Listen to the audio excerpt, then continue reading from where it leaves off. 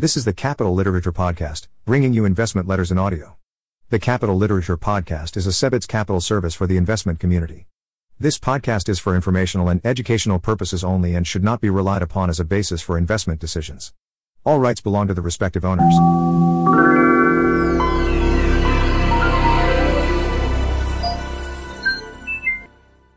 Cooper Investors Global Equities Fund, Unhedged, Second Quarter, 2021. Quarterly Commentary Report. June 2021. Quote: Active management strategies demand uninstitutional behavior from institutions, creating a paradox that few can unravel. Establishing and maintaining an unconventional investment profile requires acceptance of uncomfortably idiosyncratic portfolios. End of quote. David Swenson, 1954-2021.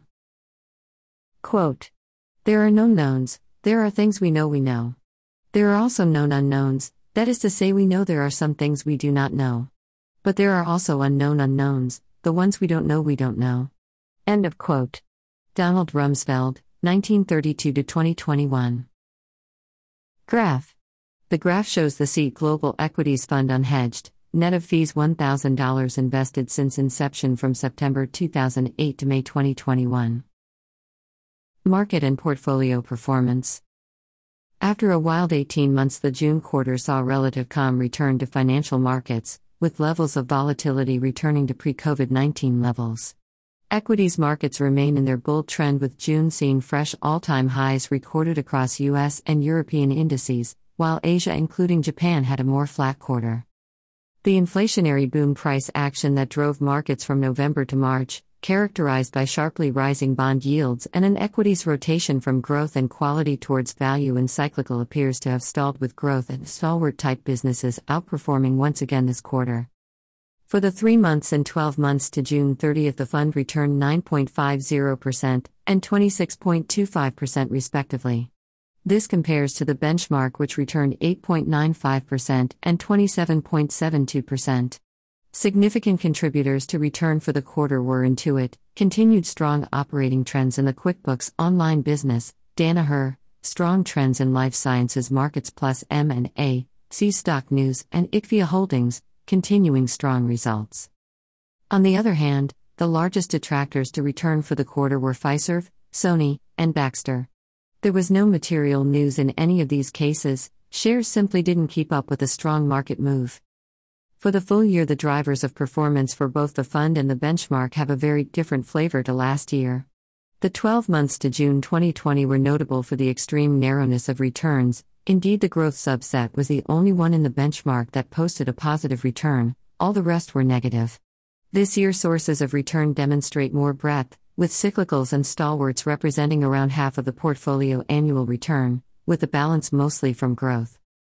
Cyclicals in fact represented the strongest subset of value in the benchmark, and while the portfolio is relatively underweight this area, the more cyclical businesses the fund does own delivered strong performance. 5 stocks, Colliers, Ferguson, Diploma, TSMC and Tektronic, contributed 7% in aggregate, thus accounting for roughly 1/4 of the fund's full-year return. Growth also had another strong year, with stocks like PTC, Eurofins, Intuit and IQVIA contributing materially to the fund's return for the year. Regionally, it was interesting to see developed markets and emerging markets producing similar returns of 25 to 30%, highlighting the broad-based nature of the global market rally over the last year. Noise levels in the market seem to grow by the week, and after such a strong year, it is unsurprising to see talk of bubbles emerging from some commentators.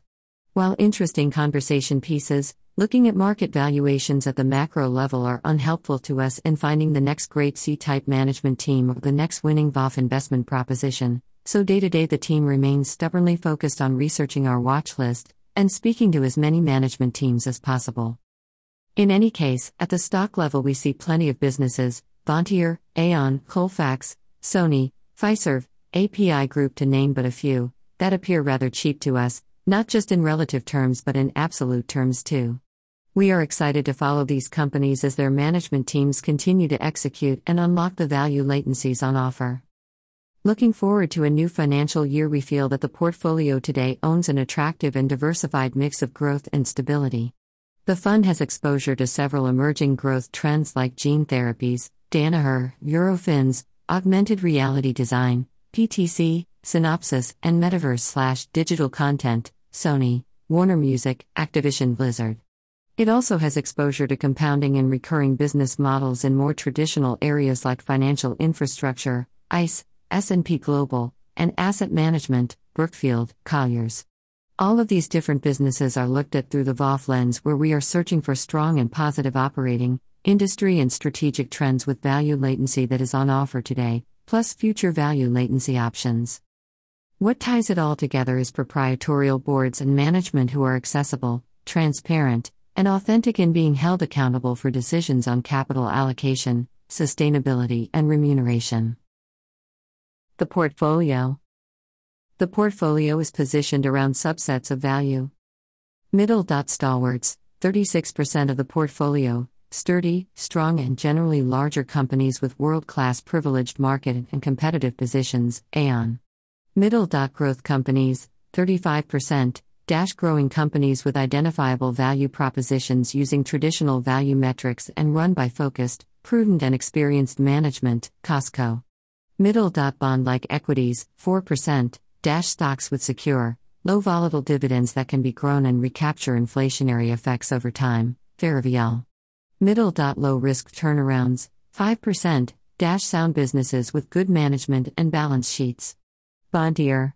Middle. Asset plays, 3%, stocks with strong or improving balance sheets trading at discounts to net asset value or replacement value, Sony Corp. Middle. Cyclicals, 14%, stocks showing both upside and downside leverage to the cycle with experienced and contrarian managers who allocate capital prudently, Ferguson. The portfolio is diversified by country and sector. Number of stocks, 42. Region weight, by listing, North America 58%, Europe 24%, Asia 15%. Most Dow sectors, industrials, healthcare. Most UW sectors, commercial services, materials. Cash, 3%. Graph. The graph shows the geographical exposure by source of revenues, derived on a look-through basis using underlying revenue exposure of individual fund stocks. North America 51%. Europe ex-UK 16%. Emerging markets 15%. UK and Japan 7%.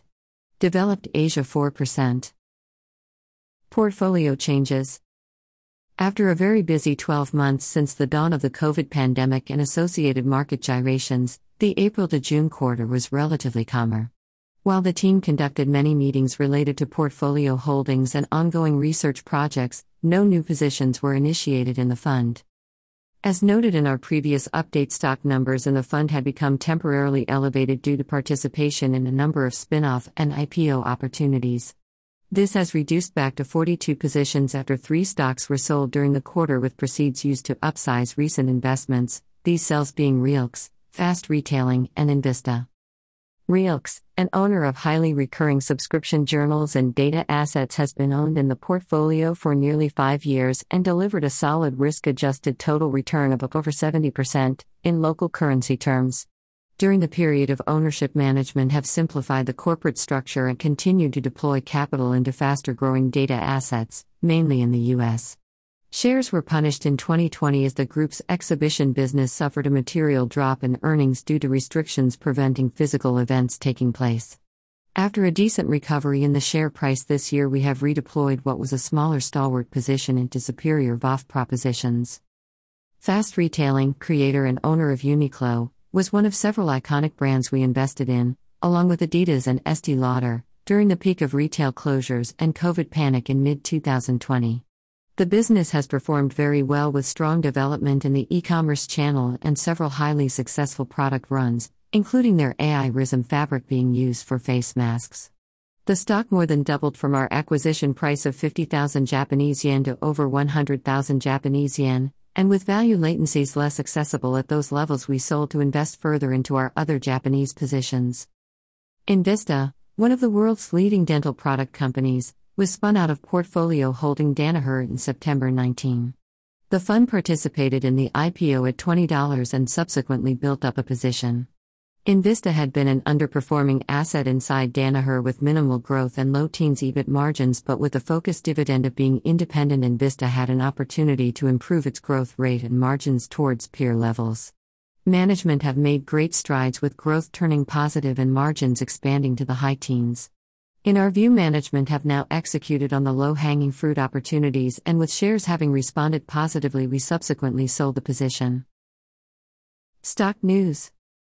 Despite the slow pace of vaccine rollout in Australia, much of the Western world is beginning to look forward to a post-COVID normal, with herd immunity appearing close to achievable in the US and the UK. Accordingly, we are seeing levels of M&A appetite and activity re-accelerate in many markets, with significance for several holdings in the portfolio. Firstly, gaming, an area that was already growing in global importance before the pandemic but whose development has only accelerated, with the size of the US video game industry eclipsing movies and music combined in 2020. The portfolio has exposure to this area through investments in Sony Interactive, producer of PlayStation consoles and games, and Activision Blizzard, content studios of IPs like Call of Duty and World of Warcraft series. The first half of 2021 has seen deal activity reaching record levels, around $60 billion combining both M&A and public offerings. While some giant ecosystem owners like Microsoft have made large bets, for example the March $7.5 billion deal for ZeniMax, we prefer the cautious approach of Sony taking several smaller but more strategic investments. Examples include the additional $200 million participation in Epic Games, creator of the Unreal Engine and Fortnite, in March of this year, or the recent purchase of Finland's oldest gaming studio, Housemarque. The latter case represents a good example of Sony being both a safe haven and a source of scale and support for small but proven studios to retain their culture and grow into potential AAA game developers over time. Secondly, physical infrastructure, a sector uniquely impacted by the pandemic. Two recent deals close to home have relevance for portfolio holdings and give an indication of growing global interest in listed infrastructure, particularly from private markets. Transport-linked real assets, for example toll roads and airports, in listed structures are seeing share prices still languishing 20 to 30% below their pre-pandemic levels, with public markets tending to price near-term traffic volumes rather than longer-term recovery potential. The portfolio has exposure to such assets through Ferrovial, owns 25% of Heathrow Airport, and Brookfield Asset Management, owns a diverse range of assets including several toll roads in Latin America. The recent $22 billion Australian consortium bid for Sydney Airport offers an indication of where private markets are thinking post-pandemic air travel might recover too, and with global commercial flight numbers back to 70 to 80% of 2019 levels, per Flight Radar 24, there is emerging evidence this recovery is well underway. We also saw a consortium of local superannuation funds bid almost odd ebb for half of Telstra's towers portfolio. The fund has exposure to digital infrastructure through recent participation in the float of Vantage Towers, a German-listed entity that controls over 80,000 towers in Europe. The 28x EV/EBITDA multiple, enterprise value over earnings before interest, taxation, depreciation, amortization, and ground lease costs, paid by the consortium for a non-controlling 49% stake in the Telstra portfolio implies Vantage looks very cheap at 20x. We would argue Vantage has superior growth optionality too, with higher levels of operator competition and co-tenancy potential in European markets. During the quarter, the fund's largest holding Danaher made a notable acquisition, spending $9 billion tilde 5% of its market cap, to buy privately held Aldevron, a leading player in the fast-growing field of genomic medicine. Over the years, Danaher has built up a unique portfolio of life science and diagnostic assets. Their key life sciences businesses involve providing the tools and services to research, develop and manufacture biotech drugs. For example, they are a key provider to over 400 COVID vaccine and therapeutic projects globally. Aldevron expands Danaher's capability into gene therapy. Aldevron is a supplier of key ingredients for the next generation of therapies, namely cell and gene therapy and mRNA vaccines. Aldevron is the leader in these fields, and this deal puts Danaher in pole position to participate in the wave of innovation occurring in this space. The acquisition multiple is high, Danaher are paying $9 billion for what today is a $500 million revenue business but growing 30% a year with 40% operating margins, in our view justifying the high price. Importantly, management can see an investment return in line with recent acquisitions. As a reminder, Danaher's history and skill set is acquiring businesses. It is how the company has been successfully built over 35 years. The shares were up 4% on the news and have gained nearly 20% for the quarter. Most companies would be sold down off the back of an announcement like this, but Danaher has a long multi-decade track record of successful acquisitions, and this fits a similar enough pattern. The opportunity is to grow Aldebaran into a multi-billion-dollar business given the growth in genomics and RNA innovation that's occurring and as more of these types of therapeutics become approved. Overall, as a key supplier with deep global networks across life sciences and medical research, Danaher is very well placed to continue growing with the innovation in biotech and diagnostic markets. It remains an incredibly well-run company and a high-conviction investment in the fund.